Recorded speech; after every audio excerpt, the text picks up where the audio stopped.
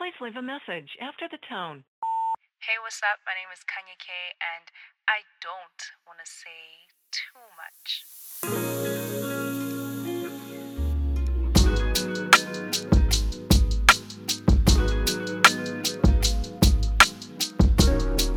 Hey, what's up, guys? Welcome back to I Don't Want to Say Too Much. Today's episode is titled Biblical Blessings for the Week, and we are talking about the resource up on our Instagram at I Don't Want to Say Too Much called Biblical Blessings for the Week. And every single week, we upload a bunch of blessings. And when I was doing the anniversary post, I counted all the blessings that we've uploaded from last year when we first started it, and I've written about 248 blessings. By the end of this year, hopefully we'll be on 300 blessings that you guys can speak over yourselves, speak to your family, speak over your friends, and just live the word and know what God says about particular things and be blessed in that. I think it's an amazing resource that I even use it.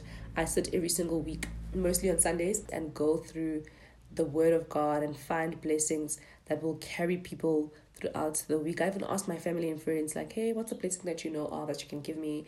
And if I like the blessing, if I think it's relevant, if I think it works, I upload it onto the page. There's different colors. It's amazing. You can share to your story, share with your friends, and just understand the word of God. Because if you are a Christian, young and old, if you are a child of God, if you are a believer and you don't know the word of God, good luck, mtasekaya. Good luck, because I can tell you for free that the devil knows the word of God. And if you don't know the word of God and the devil knows the word of God, there is a problem.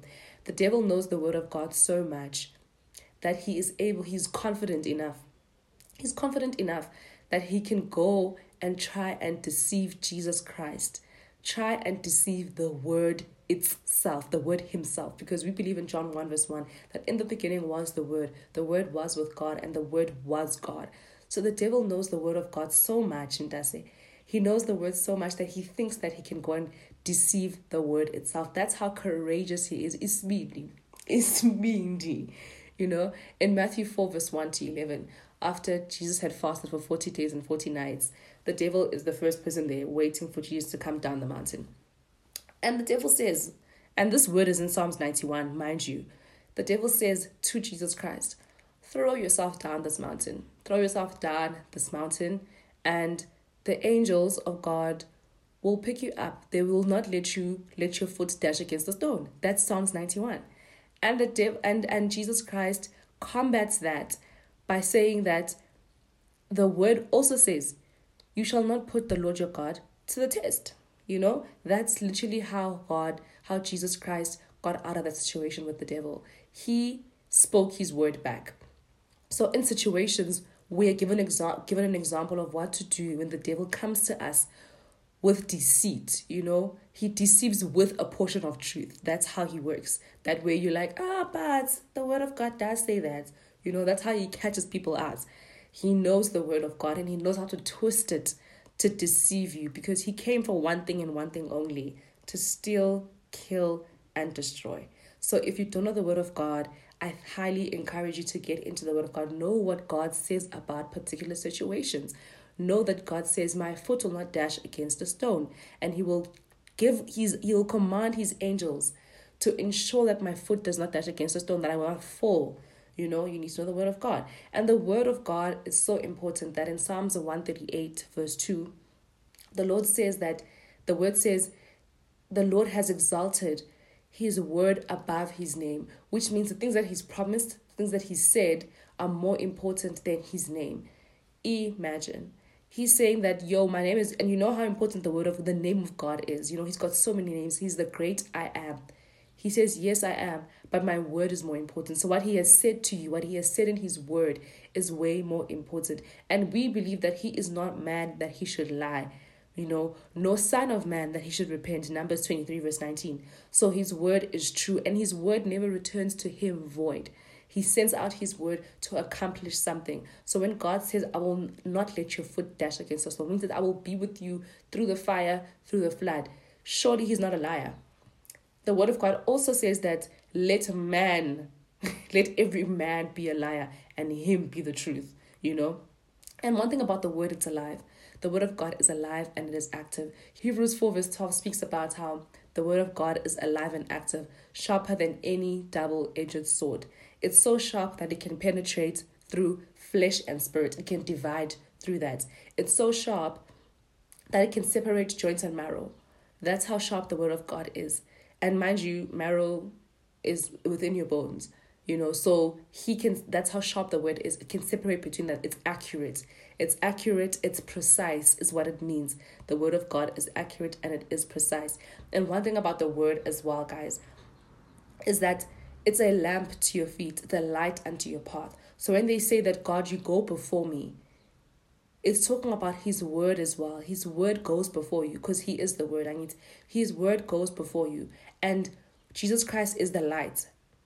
So in Psalms 119 verse 105, when it says your word is a lamp to my feet, a light unto my path, it means that God is that to you. He will open up the path. The entrance of his word will bring light. I can't remember what verse that is, but it is a verse in the Bible that says the entrance of his word shall bring light. So in this journey of life, Bazalwane, you need to know the word of God, because Psalms 119 verse 105 says that his word is a lamp unto your feet. So in this journey, when you're walking with God, the only way to see properly is to know the word of God, and that is to know Jesus Christ. Do you see how I'm linking all of these verses and what we believe about Christ? That's the only way you can go about. And I love to tell the story. I love the story. I've told it many times before on my podcast that it's so much easier to hear God when you know the word of God, to be encouraged in God when you know what he says.